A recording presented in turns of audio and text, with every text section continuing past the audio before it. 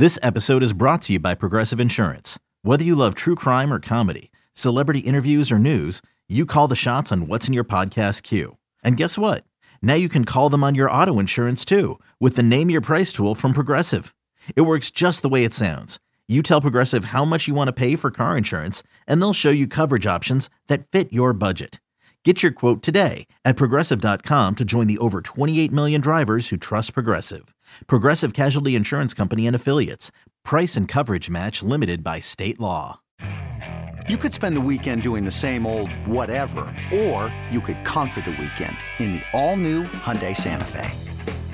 Visit HyundaiUSA.com for more details. Hyundai, there's joy in every journey. It's the Amazing Rico Brogna podcast with your host, Evan Roberts. Hey, the Mets made a trade. Are we excited, ladies and gentlemen, as we all wait on the big decision from Yoshinobu Yamamoto? David Stearns made, I would say, his first rather significant trade as team president of the New York Mets. He acquired an old friend, Adrian Houser. Adrian Houser is the kind of guy that you had on your fantasy team at some point because you probably streamed him for a game or a week. So that's probably how you're familiar with him, besides maybe just remembering him with the Brewers. But the Mets acquire Adrian Houser and Tyrone Taylor in exchange for Coleman Crow, who they got for Eduardo Escobar. So if you really want to simplify this whole thing, the New York Mets traded Eduardo Escobar and got back, amongst another piece, Adrian Houser and Tyrone Taylor. And I think when you view it that way, it's a no-brainer. It doesn't mean this is the kind of trade that is Gary Carter circa 1985 or Yoenis Cespedes circa 2015, but the Mets got better. The Mets got a little bit better. Let me phrase it that way. They added depth to this rotation. God knows they need that. Adding an outfielder in Tyrone Taylor, considering they don't have a lot of outfielders in their 40-man roster, again, it's a small positive. It's a small gain. It's not the ultimate gain. It's not turning the Mets into a championship contender, but they needed starting pitching. And Adrian Houser fits that back of the rotation, maybe a sixth starter, especially if they do win on this Yamamoto Derby. They acquired a suitable arm and an arm that's better than their current options. And sometimes that's the way you have to look at things. Is Adrian Houser, ask yourself this, is Adrian Houser a better option as a swing right-handed starter, maybe come out of the bullpen, than Tyler McGill? And the answer is probably yes. Is he a better swing option than Jose Butto? The answer is probably yes. I say probably only because McGill and Butto are still young enough where we don't know what the end game is for them, but we have an idea of who Adrian Houser is. He's not going to strike a lot of guys out. He's a ground ball pitcher. He's got pretty good control. And if you look at him over the last 3 seasons, I think he's kind of showed you what he is. He can make 25 starts in a season. He'll pitch to maybe a mid-4 ERA, maybe a low-4 ERA. You look at his numbers from a year ago with Milwaukee, made 21 starts, threw 111 innings, had a 4.12 ERA. Those are suitable numbers for the back of the rotation kind of guy. I used this analogy on the air today or yesterday or the day before, depending on when you're listening to this edition of Rico Brogna, with Tiki Barber when the Houser trade went down. Because I think he said, oh, do you like it? It's like you're watching a painting. Bob Ross. Remember Bob Ross? We would do all the painting stuff. There's a tree. There's a little tree. Happy little trees. Happy little tree. Happy little tree over here. Happy little tree over here. You don't know what the painting looks like till it's done. You don't. Like, does that tree look real? I don't know. I got to see what the whole painting looks like. So, do I like the acquisition of Adrian Houser? If he's the 6th guy in the rotation, yeah. But we don't know what the rest of the rotation looks like. There is still a major hole in the middle or front end of it. And so, do I like the trade? Well, yeah, what's not to like about the trade? I mean, they dealt the guy in Coleman Crow who had Tommy John surgery. We don't know anything about him, if we're being honest. They got him for Eduardo Escobar. Think about that. Eduardo Escobar, who had no value last year, this is one of the pitchers they got for him. So they traded a guy who was not a top 20 prospect, maybe he was on the outskirts of it, and you got back 2 Major League Baseball players that can help you. So when you think about it that way, there's nothing to complain about other than, hey, I want someone better. Well, if you want someone better, hopefully we get that someone better, but you're not getting that someone better for Coleman Crow. The fact that you got a Major League Baseball player and a guy that adds depth to this rotation, it's not a bad trade. It's just one of those trades that I think people better evaluate when we see what the rest of this rotation looks like. They got better with this trade, but I think for most Met fans, it's okay, you got better. You're not better enough yet. Right. Again, especially that you're making a trade with the Brewers. We're thinking about Corbin Burns. We're thinking about maybe some other pieces. It's nice to break bread with them, but those weren't the pieces we were looking for, in Adrian Houser. Listen, is it going to be something significant this year? I don't think so at all. But in the grand scheme of things, like you said, it's a puzzle piece right now. I have to give the benefit of the doubt to David Stearns that he's building clearly he sees the mistakes of the past and is trying to fix them as best he can. And he's more worried about that than landing this big fish or whatever it's going to be. I think I got to be honest real quick. I think David Stearns sees it's Yamamoto, and if it's not Yamamoto, everyone's basically the same. So we can go from there. Hey, I think I warned you and everybody about that at the beginning of this offseason that I put Ohtani in that too. And obviously I was wrong. Or maybe I was right and the Mets just never truly had a shot at him. That they would go they would go hard after Ohtani. They'd go hard after Yamamoto. And if they don't get those guys, we're in for an offseason that maybe would disappoint most. That I don't think they're just going to turn around and throw money at somebody else because Yamamoto and or Ohtani didn't take that money. So I do kind of agree with you that in terms of star power, in terms of impactful guys, they're clearly going hard for Yamamoto. And we're not going to spend the whole podcast talking about him. I think we kind of know where things stand. The Mets are going to make a big offer. Teams are all making big offers. And we're going to find out relatively soon if he's going to come here or not. I don't have confidence. I've been very honest about that, whether it's on the air, on the fan, or it's here on the Rico. And it's not a Roberts-itis thing or being a negative thing. It's just, I don't know. I just don't think he's picking us for whatever reason because we're the Mets. I don't know. I don't have a lot of confidence. I'd love to be wrong. I think it would be a great acquisition and worth the risk despite the amount of money it's going to take. But I think you're right in that that's the star they're going after. That's the big fish they're going after.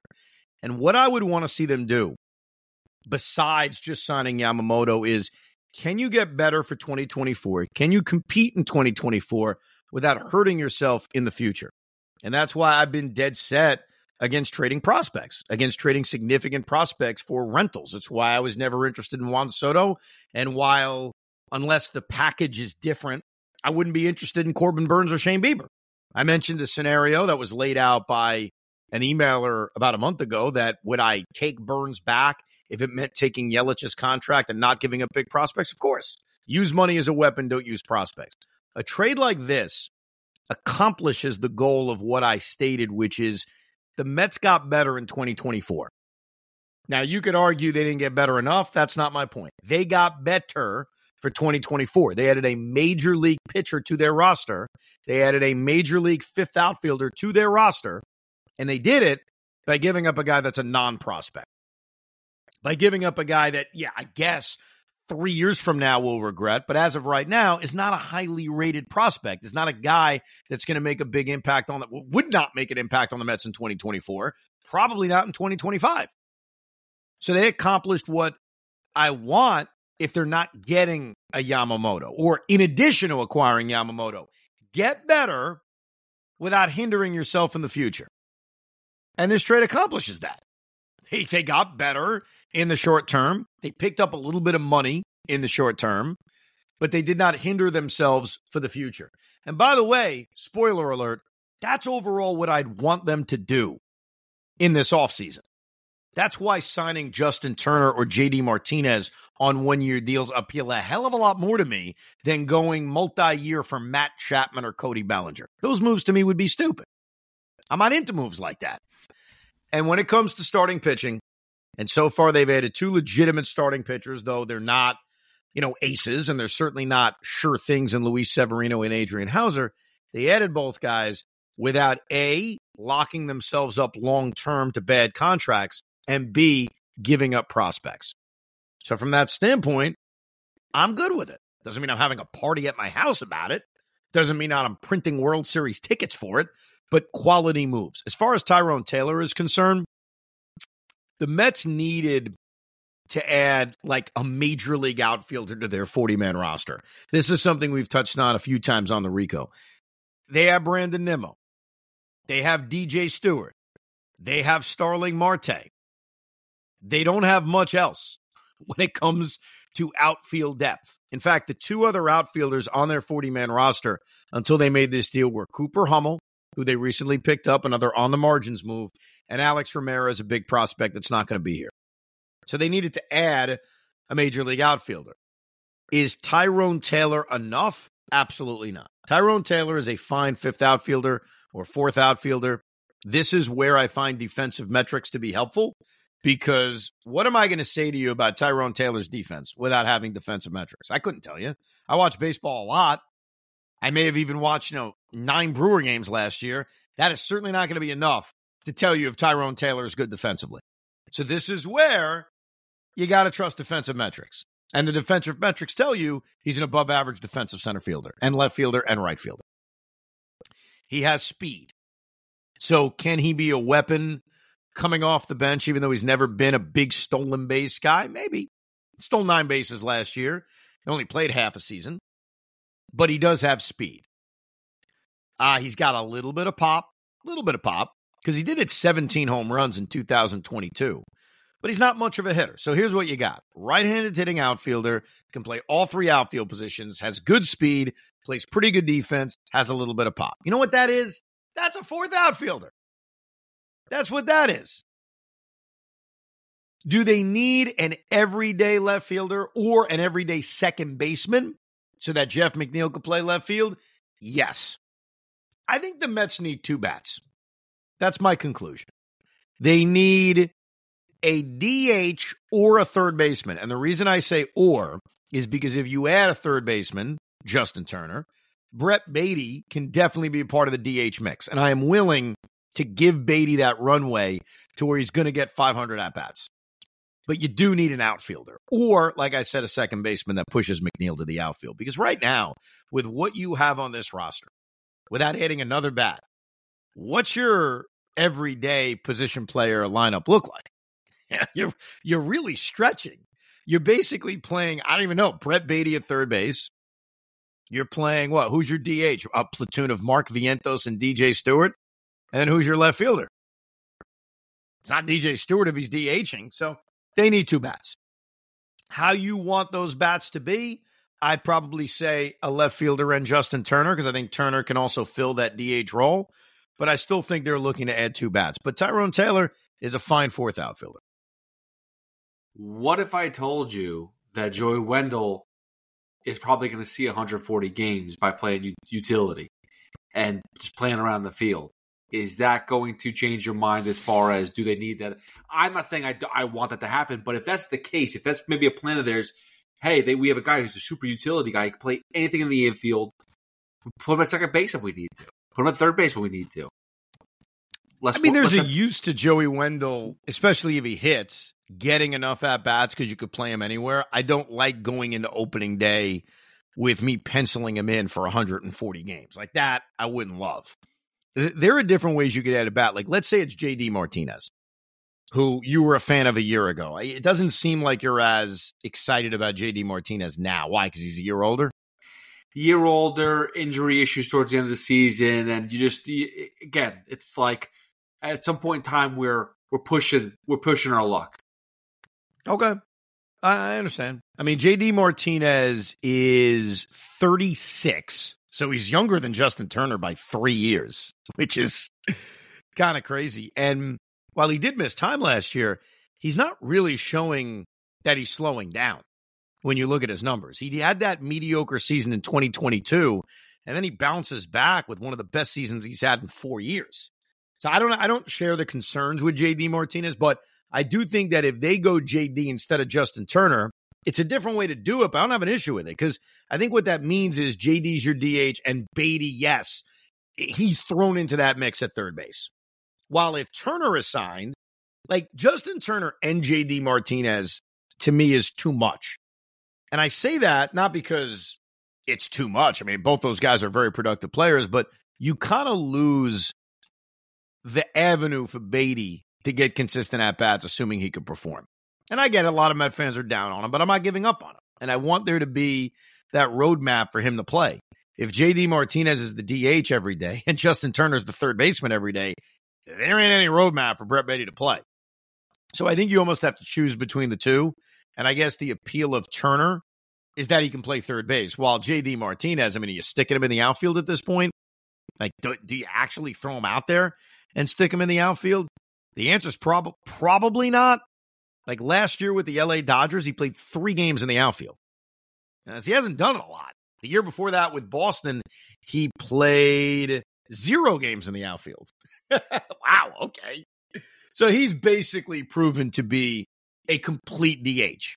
While with Turner, he can DH, he can also play third base.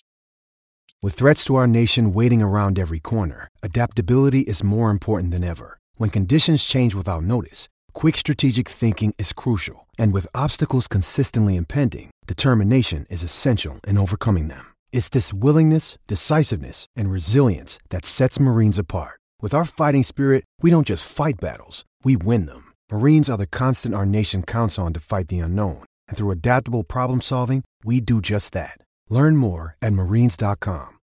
When you need mealtime inspiration, it's worth shopping Kroger, where you'll find over 30,000 mouth-watering choices that excite your inner foodie. And no matter what tasty choice you make, you'll enjoy our everyday low prices, plus extra ways to save, like digital coupons worth over $600 each week. You can also save up to $1 off per gallon at the pump with fuel points. More savings and more inspiring flavors make shopping Kroger worth it every time. Kroger, fresh for everyone. Fuel restrictions apply. Another day is here, and you're ready for it. What to wear? Check. Breakfast, lunch, and dinner? Check. Planning for what's next and how to save for it? That's where Bank of America can help. For your financial to-dos, Bank of America has experts ready to help get you closer to your goals. Get started at one of our local financial centers or 24/7 in our mobile banking app. Find a location near you at bankofamerica.com/talktous. What would you like the power to do? Mobile banking requires downloading the app and is only available for select devices. Message and data rates may apply. Bank of America NA, member FDIC. Let's get to some of your emails because we got some very interesting thoughts that were sent to us, the ricob@gmail.com. David Ramos has a couple of trade ideas. These are fun. You ready for some trade ideas, Pete? I love them. All right. Kevin Parada and Mark Vientos to the Miami Marlins for Sandy Alcantara. I know he's coming off of injury. He should be fine by 2025.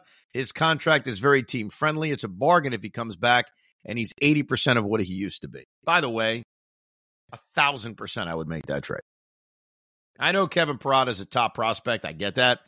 But Vientos, whatever. I have a chance to get a guy, even if he's not pitching for me this year, who, to David's point, he comes back. He's 80% of what he was. He's got a very team-friendly contract. He's not that far removed from winning a National League Cy Young. I think it would be stupid for the Marlins to ever trade a guy when his value is that low because he's coming off of an injury. But you put the trade together, my instant reaction to that is, F yeah, I'm making that trade. Listen, I love Sandy, but last year was so bad, the injury issue. And eventually, we do need to play somebody in 2024. We would like to have some, bullets in the chamber for 2024. So if that's the big move the Mets make, it's I guess I would take it. I can't pass up on Alcantara, but I prefer not making that for this year.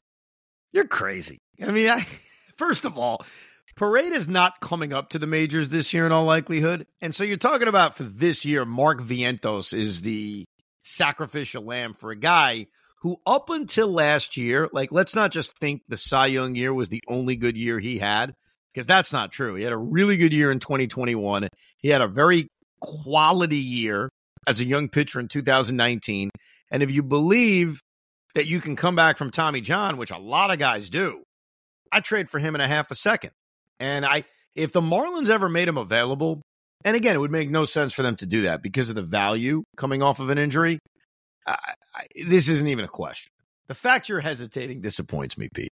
It's disappointing because I'm already thinking that they're going to go sign Brandon Woodruff, who, again, is not going to pitch in 2024. We'll get him in 2025. It's like, I know 2025 is going to be great.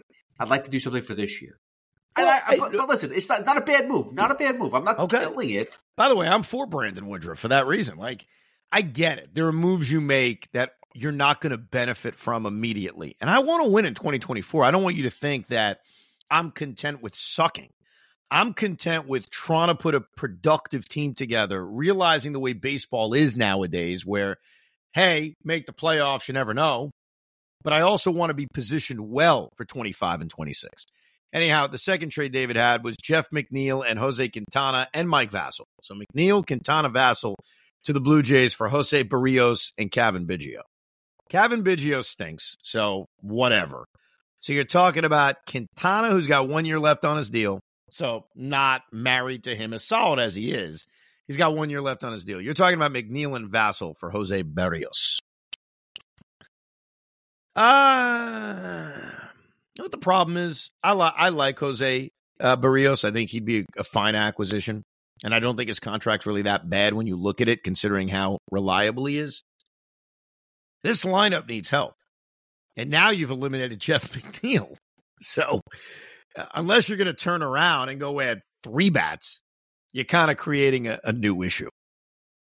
Yeah, you say no to that trade, by the way, Pete? Yeah, I say no because, I mean, again, McNeil isn't really the issue there. I just don't think Barrios is the guy we want him to be.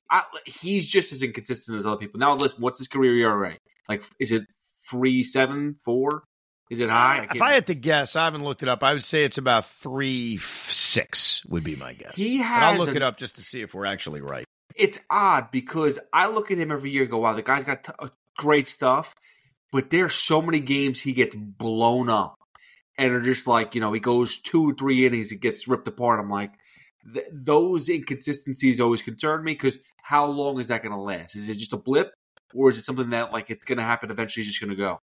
4.15 ERA, and it's so it really got brought up by 2022 because in 2022 he had a 5.2 ERA. Last year, 3.65. Year before the 5.23, 3.48. Year before that, the 20 season was a 4, 3.68, 3.84, 3.89. So his ERA, when you look at his numbers, should be high threes. But that year he had in 2022, a 5.23, just balloons it up above 4. That's kind of funny to think about. Jose Barrios, in his full seasons in the major leagues, has basically never had a year above 4, except for the year he was at 5.23, which brings his career ERA to 4.15. That's my way of saying I'm wrong, but I still think I'm right. No, you're right. You're right, but that's the concern. See, to me is he's pitched long enough now where, okay, the one outlier is the 5+ ERA, but is that going to start a trend where every other year he's going to be bad and eventually fall off? Mondo writes, guys, if the Mets lose out on Yamamoto, fans will be furious, especially if he ends up in the Bronx. Given the low-caliber players that Stearns and Cohen have brought in thus far, the failure to acquire top-shelf talent will be a PR nightmare for the team. He is right, by the way, about that paragraph. Doesn't mean I'm mad, doesn't mean you're mad, doesn't mean we're happy. There will be negative PR around the Mets if their big off-season move is Luis Severino.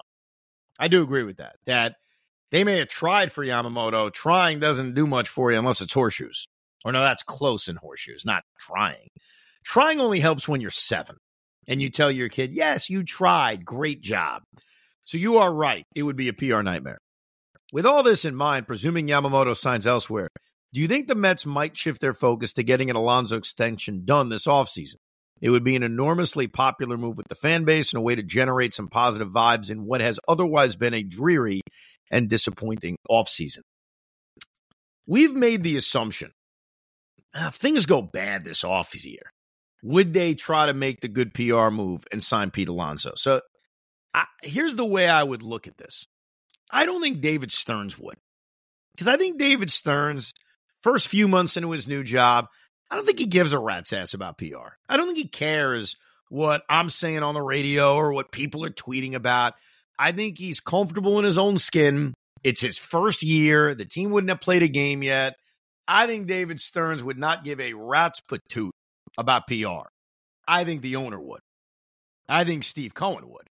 I think Steve Cohen probably does pay attention to what's being said about him.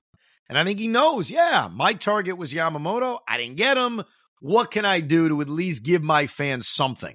So I think if it does lead to a Pete extension, it would be Cohen kind of doing what he did with Correa, where he calls up Scott Boras, has a drink in hand, and says, Scott, let's just get this done. So I think it's on the table. I know it would make me happy because a part of the long-term vision that the Mets have, but I'll tell you the part of the long-term vision I have is that Pete Alonso's on the team. And it's not simply he's my guy or I like him or he's a homegrown Met. Like all that's true.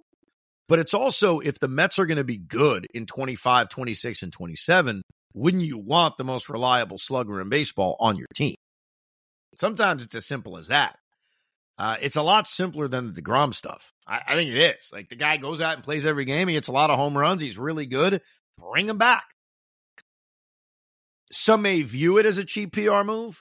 I don't know if it's going to turn Pete's opinion around about the offseason, but I know for me, it would make me very happy. So despite the other disappointments, that move would work on a guy like me. It's weird. I would take it as a cop-out. I would take it as, like you said, we have to make the fan base happy, so here we go. We'll just sign Pete Alonso. We'll fluff up the offseason. Hey, this is what we did. I hate that crap. I'd much prefer this season them do nothing significant. Let Pete go to free agency, test it out, and we still outbid everybody and say, Pete, we really want you here no matter what. This is owner. This is not David Stearns. David Stearns should not be pushed into anything. If David Stearns doesn't want Pete Alonso to be on this team in 2025, then he shouldn't be forced into signing him because they couldn't do anything else. I genuinely agree most of the time. Like, I don't want my owner forcing a GM or a team president to do what he wants to do.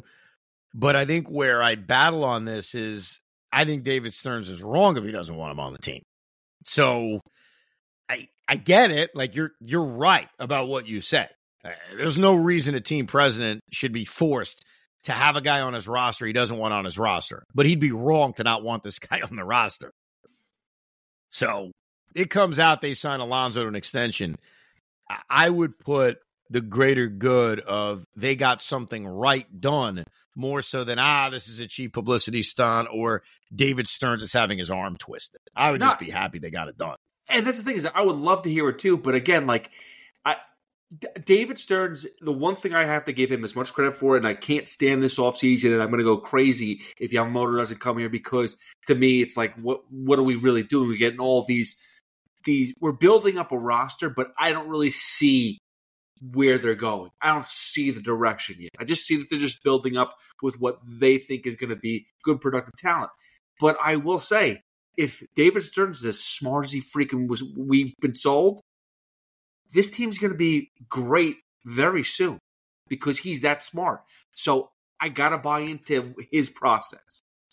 Sam Lowenthal writes, simple question. You've been firm that you're not interested in trading prospects for a rental, i.e. Burns, Bieber. Neither am I. We agree on this, but it's got a but. Considering what the Dodgers did with Tyler Glasnow, why can't that be explored with any of the other rental pitchers? If you tell me the rest of the big names are like Juan Soto, determined to get to free agency, then fine. But why wouldn't one of them agree to a Glasnow type situation? And if they did, would you then be willing to give up a top prospect if a trade was contingent on the player agreeing to an extension now? I'd be more open to it. It doesn't mean that's something that I'd be gung-ho about because I still like the idea of signing a pitcher where the only thing I'm giving up is a potential draft pick. That appeals to me. So it sucks to wait a year, especially when you do want to win right now. But then you have to ask, if you were going to get this guy anyway, because a lot of it comes down to money. And are you going to be the highest bidder? So if you were going to get this guy anyway, is that significant prospect that you're trading away, name the guy, worth 1 year? As much as I want to win this year. And I know me saying that may sound like I don't care about winning. I do, but I care about the greater good. I care about where this team is, that they're not necessarily one player away. And when I say that, that doesn't mean they can't win in 2024. We just saw the Arizona Diamondbacks go to the World Series. It is foolish if someone tells you a team can't win next season. Of course, you can win next season.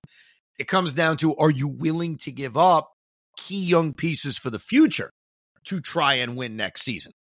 So I'd be more interested in a Shane Bieber, Corbin Burns type trade if I knew I was getting a long-term deal done. But I still ideally wouldn't want to trade anybody. Not right now. Okay, well, that's a question I have for you, because not right now, but say this team, floats, they're around 500, and then the trade deadline comes around, and all of a sudden the same players we're talking about right now that are 1 year rentals now are going to be half-year rentals, and we're actually close to making the playoffs, and we want to make that push, and we need that little extra jump. But they're looking for the same prospects that we don't want to get rid of. Are you willing to make a move then? That's tricky. I see what you're doing. It's good, though. See what I did there? Yeah. No, it's tricky because you're basically saying if the answer is yes, why the hell would you want to trade the same package for 2 months when you could have it for 6 months?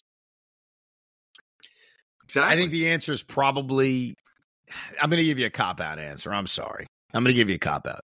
I think it depends where the team is and how we feel about the team. If they're 60-60 and they're a game and a half out of a wild card spot, I don't know. I don't know if I'd be willing to do that. I'm not sure. And it also depends, what kind of year is that guy having? If Shane Bieber, who has been up and down at times, has had a difficult time staying healthy, if he's having a Cy Young season, then maybe the answer is, yeah, I'll give him whatever the hell you want. I'm having a guy who's having a Cy Young season. I don't think it's going to flip because he's traded to New York. So I think circumstances would lead to that. But look, I am more open if the guys want to sign an extension. The Dodgers got it done with Tyler Glasnow. I happen to think Tyler Glasnow is incredibly overrated. I think the Dodgers are really overrated. I really do. They get talked about as if there's some incredible super team. Dude, their rotation's got a lot of issues right now. A lot. Including Tyler Glasnow, who's thrown 120 innings once in his career. Do we realize that? Or do we just assume everything the Dodgers do, it's amazing. It's incredible. Look, the Dodgers are going to probably win 100 games. They do it every single season. But they are not a perfect team. They are not the 98 Yankees on steroids because they got Shohei Ohtani. I'm sorry. You just went from copping out on an answer to criticizing the Dodgers, saying that they're overrated. What is going on? Well, they are overrated. What the hell is their rotate? Bobby Miller and Tyler Glasnow supposed to scare me? Are we serious? Listen, I know. And Walker Buehler, he's coming back from injury. We don't know what he is. We don't know what the hell he is coming off injury. Yeah, I know, but we've said that about Dustin May too. When they come back, though, they've been pretty efficient when they do pitch. But when are they going to pitch? You're right. Tony Gonsolin wasn't last year when he was finally healthy. He pitched to a 5 ERA. I'm not trying to make this a criticize the Dodger podcast. I'm just saying, I think they're getting – people talk about them. You know what bothers me? I guess here's what it is. Super team. Super team my ass. They're very good. They have a hell of a lineup. But, dude, that rotation's got major, major questions. They need Yamamoto in a lot of ways. They do. Oh, they do. That's why they might get him, because they're going to have to get somebody. I get it. I get why they're going after him. Speaking of Yamamoto, a couple of Yamamoto emails. Mike Christie writes, Evan, I'm listening to the pod right now, and I just had an epiphany. Maybe Uncle Steve said he hadn't heard from Ohtani's agent, so he could say to Yamamoto, quote, we don't want Ohtani, we want you. Pretty strong position to deal from, as well as having gone to Japan to meet with him and hosting him at Casa de Cohen. Maybe my tinfoil hat is on too tight on this one, but the rumors in Twitter are not helping. Mike. I like it, though. I like it. He said to Yamamoto, we didn't even want Ohtani. We didn't have any interest in Ohtani. Want to know why? Because our eyes are only for you. Speaking of Ohtani, Brian writes, I think if the Mets get Yamamoto, the number starts with a 4. I think the only way the Mets get him over the Yankees or Dodgers is to blow him away with a number that makes both of those teams uncomfortable. I assume there will be an opt-out in the contract, so this very well could turn into a short-term, high AAV deal. I think the Mets need to pay him more than the Yankees paid Cole to make them uncomfortable.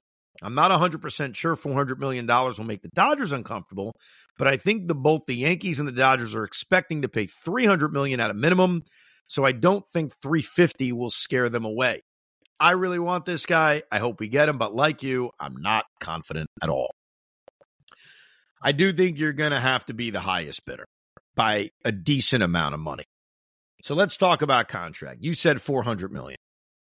Let's take a step back, because Tiki tried to make this point when we talked about Yamamoto on the air on Wednesday, which was, are you really going to pay that kind of money for a guy you've never seen pitch? Are you really going to pay that kind of money for a guy who's 5'10"? Are you really going to pay that kind of money for a guy who doesn't have the track record that Blake Snell has put together? And the answer I gave to him is the same answer I'll give right now, yes. And the reason the answer is yes is because you are paying for what you think he can continue to be that he started accomplishing in Japan. And you're doing it because he's 25 years old. And you're doing it because you think the best is yet to come. And you're doing it because guys coming over from Japan over the last decade have been successful. Keiagawa was a long time ago. Let's keep that in mind. Hideki Irabu was a long time ago. So if anyone brings those names up, just remind them, yeah, that was a long time ago, dude. So am I willing to go to $400 million? I am, if I know the next highest bid is $320. Now, look, if the offers are coming in the twos and the Mets offer $400, that seems a little absurd. But I do think the Mets are still in this position where they have to overpay to get guys. And so I'm okay with overpaying. And I do make this promise that as much as he may be overpaid on the surface, I'm willing as a fan to say, yes, you do that. And I assume you're the same way, Pete. If he ends up getting a 10-year, $400 million contract, would you say, got to do it? Or would you criticize the length and scope of a deal like that?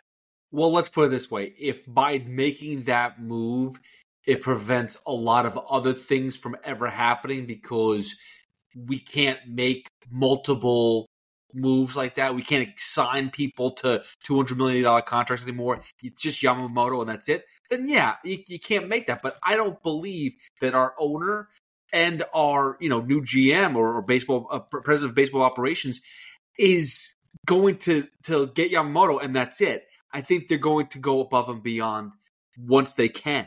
I think Yamamoto's just the start. So I'm all for it. I mean, dude, if the guy, I'm not saying, if he wanted $500 million for 15 years, do it. I just want the guy on the team. He needs to be here. He needs to be a Met. Stop with the BS. Just get him here. Yeah, and I think there's this sense of when we were excited about Steve Cohen, it was that when he identified a free agent he wanted, he was not going to be outbid. It was not going to let anybody or anything get in the way. That's why, at the minimum, the Mets have to have the highest bid. At the minimum. They don't get them with the highest bid. It'll suck. I guess we'll parse like how high the bid was. But we cannot hear any story that the Mets did not make the highest offer for him. This is honestly, and I'm not even joking, this should be the first contract that in the contract, it comes with we will, if you pitch this certain way, we'll retire your number by X date. We will have a statue of you in at this level of the ballpark, the first year you retire. We'll have all these moments for you. Like, we should have all this fine print of everything we will do to kiss his freaking ass. Are you confident right now, by the way? Like, if you had to guess right now, do you think the Mets end up with him? No, he's going to the Dodgers. That's what you're convinced of? Yes. Okay. All right. It's terrible. I hate it. I'm convinced it's the Dodgers or the Yankees. I don't know if I'm necessarily at it's definitely the Dodgers. But I unfortunately, I do kind of lean towards we're not getting him. I do agree with that. I lost the email on this because I thought it was such a great question, and I apologize. But there was an email I had read, and it was such a great question about, would I be willing, as a Met fan, to have the Mets play more games internationally because it could help land a Yamamoto in the future? Obviously not him. He's a free agent now. But would I be willing? In fact, I found it. Kendrick Madrone wrote it. So Kendrick, good job out of you. I think it's worth discussing on the podcast about the idea of the Mets becoming Japan's team. Would you give up 3 home games a year to get the inside track on Japanese players? Maybe the way to get guys to come to the East Coast is to get them. Make the youth of Japan become fans of our team by playing there each year.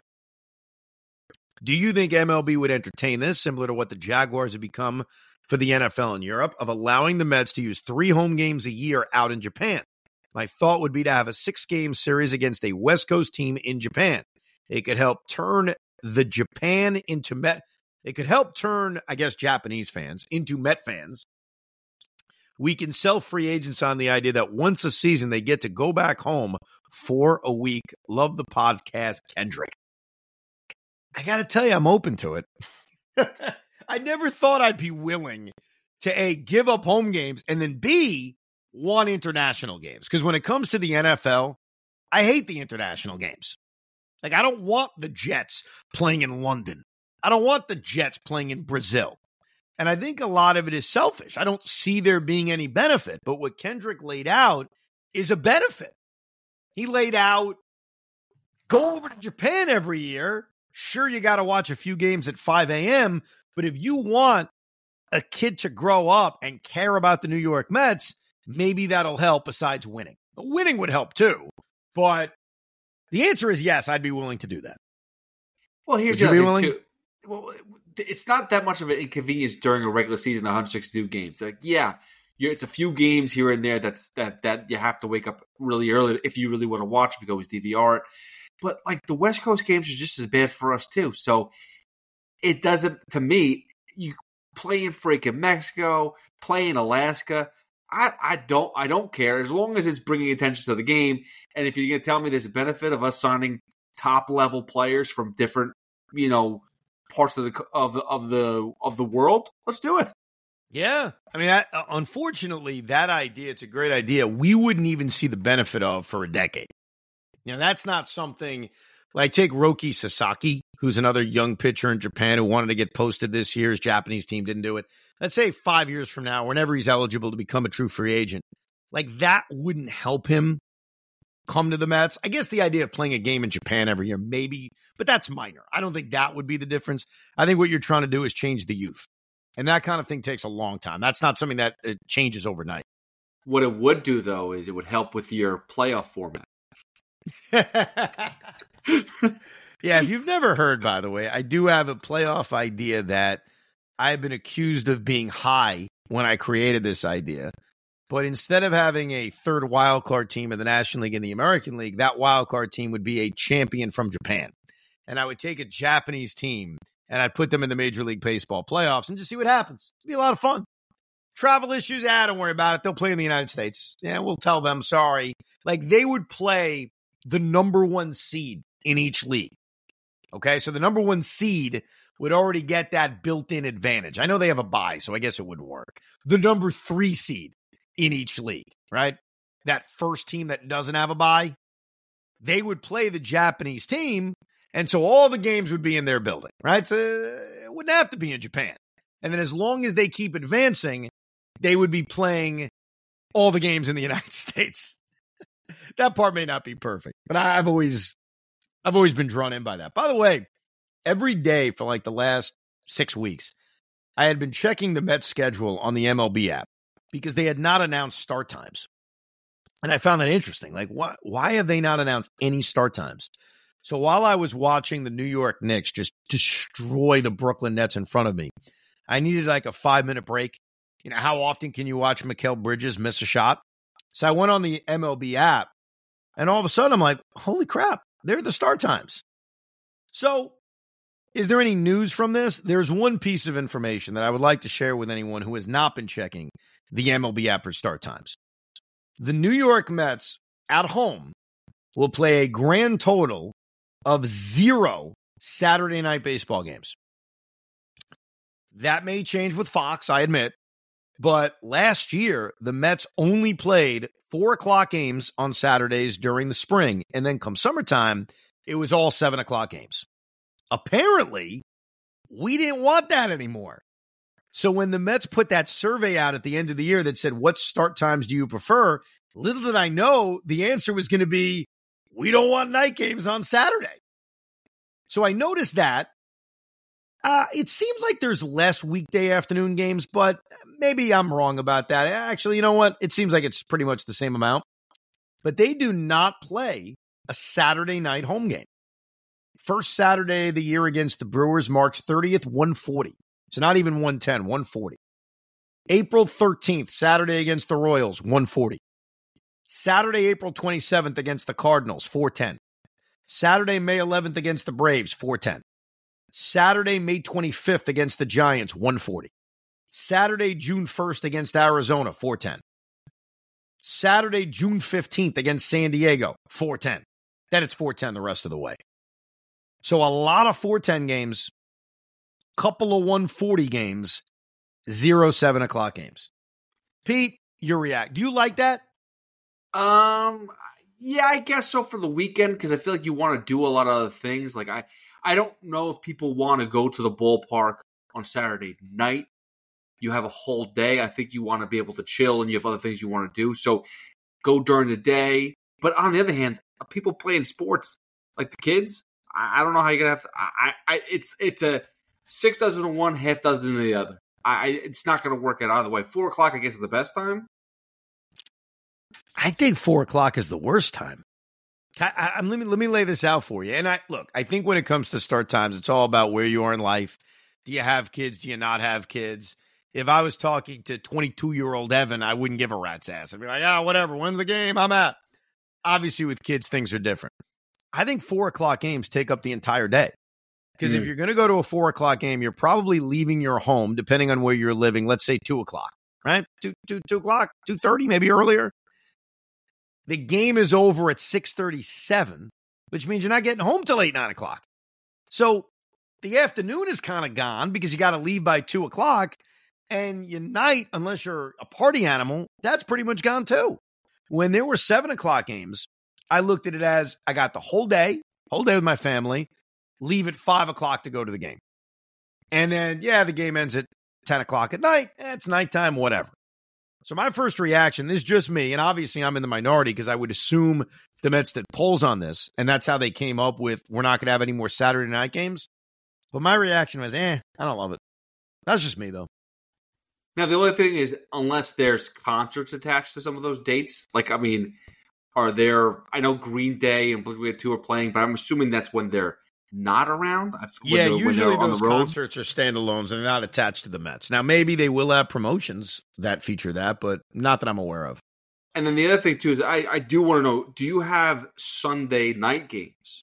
Do you have a list of that at all, or that hasn't been put out yet? No, all the Sunday games are listed at 1 o'clock, but in fairness, ESPN has not picked out the games yet, so that's card subject to change. Same thing, by the way, with these Saturday games. Obviously, Fox, once the national schedule is divvied up, some of these start times will change. Same thing with Sunday night. ESPN hasn't announced it yet, so I could guess, just looking at some of the teams they play, I would bet May 12th, Sunday Mets Braves, that'll get flexed into a prime time. That's one right off the top, where I'd say that could get flexed in a prime time. They play them again July 28th, Mets Braves, that could be flexed. Mets Phillies in late September, maybe. I guess it depends on how the season's going. But earlier than that, there's not a lot.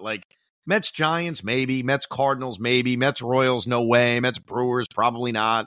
Mets Diamondbacks, probably not. But it was good to see start times. I'm excited about that. It makes the season feel even realer that we're getting closer and closer. We are closer and closer to Christmas. We are closer and closer to New Year's. We are within 100 days of the start of the baseball season. So that part's very exciting. Now, let's lay out this Yamamoto instant reaction thing. Let's just have an open discussion about this. I am going, as I've said on the radio, maybe you don't listen to my radio show. You should, though. 2 o'clock, me and Tiki, whatever. I'm going to Disney World. I'm taking my family for Christmas to Disney World. Now, my beautiful wife also understands that I have a commitment to you guys and the Rico. So she was hoping that Yamamoto would sign by Wednesday. Now, by the way, we will have Rico Bronias throughout my vacation. We have recorded some very fun Ricos. I'll be the first to tell you. A lot of historical reflections, one of which is a great conversation about one-year wonders in Met history, a great conversation about what was the best season in Met history. So those will come your way throughout the holidays. But I promise you, whenever Yamamoto signs, whether it's the Mets or the Yankees or the Dodgers, we will, in as timely a fashion as we can, give you an instant reaction. For example, if Yamamoto signs Friday morning at 2 a.m. until Friday night at about 8 o'clock, I'm going to be driving to Florida. Easy podcast, Pete. I click the phone on, you hit record, we're doing a Rico while I'm driving to Florida. And by the way, that sounds like a lot of fun. I think my family would love it too. Hey, I'm at south of the border. Let's talk Yamamoto. Hey, I'm passing Savannah. Let's talk Yamamoto. If he signs after that, which means over the weekend and then into next week, it will be after we're done with a theme park. So you'll probably have to wait from when the news falls out and is official to, I'd say, later that night. Because as Hoffman knows, Pete's a Disney expert. I'm going to do all the rides with the kids. I am not recording live from actual Disney World. Like, I can't do it from the teacups. I can't do that. That'd be wrong. That'd be dirty in so many ways. Not that that'd be wrong. It's impossible. The kids are going to pull you every different direction. There's no chance to stop when you're at a park. But listen, I've recorded now, I think, 2 or 3 different podcasts from Disney, late night. That's fine. You'll have a lot of relax. The kids are going to be passed out. Yes. You'll have enough time by yourself. So I'm just warning everybody, whenever the Yamamoto news comes, we will give you an instant reaction. Just give us some time. Let me wear the kids out. And then, yes, we will record one. So we'll be giving that to you. It's something to look forward to after Yamamoto spurns us for the Yankees. I cannot wait to find out where you are when you hear the news. Is it going to be on, like, I'm on the Dumbo ride and you start breaking down crying and Spencer's like, Dad, what's going on? Why are you crying? Like, I'm waiting to hear how this all breaks down for you. I'm leaning towards, like, I'll have my phone on me, but I'm not going to check it very often. And so I don't think I'm going to know for a while. Now, I did tell Tiki he can call me to break the news. So let's say Yamamoto signs wherever. I'm probably not going to know for a while because I'm not going to be nosing my phone while I'm with my kids at Disney World. But I do have my phone in case I get a phone call. Like, I don't know. It's an emergency at home. And if I see Tiki calling me, I'll know he's going to break me the news. Except he's so douchey right now about not thinking Yamamoto's good that he would say, hey, Evan, I got great news. And I'd be like, we got him. And he'll say, nope, you avoided that mess. Congratulations. And that's not really how I want to hear it. Listen, I love Tiki, but he's wrong. I understand that this is a whole huge, a lot of money for someone that we've never seen before, but these are the type of risks you need. And I'll tell you this much, I don't want to see, no offense to any of the Japanese players, I don't need to see a second fiddle. I don't need to go, we didn't get the number 1 guy. Let's go for the next rated guy. No, it's Yamamoto or we don't get anybody from Japan this year. I'm sorry. Oh, come on. That's ridiculous. You're not going to go after Shota Imanaga because you didn't get Yamamoto. What if he's good? Even if he's not as good. Hold on. Let me just. It's nothing about their cult, nothing about the players there. But just think about this: Matt Holliday, Jason Bay. No, I get you. That's what I'm thinking. Like, we always go second fiddle. That doesn't work out. So let's just temper our expectations. All right. You can email us anytime you want. We'll get to them eventually. TheRicoB@gmail.com. TheRicoB@gmail.com. As soon as Yamamoto signs, you'll get a podcast. But definitely take a listen coming up around Christmas in the next edition of Rico. We talk about one-hit wonders, 1 year wonders in Met history. So it's a fun conversation. Plus, we'll go through some of the greatest seasons in Met history.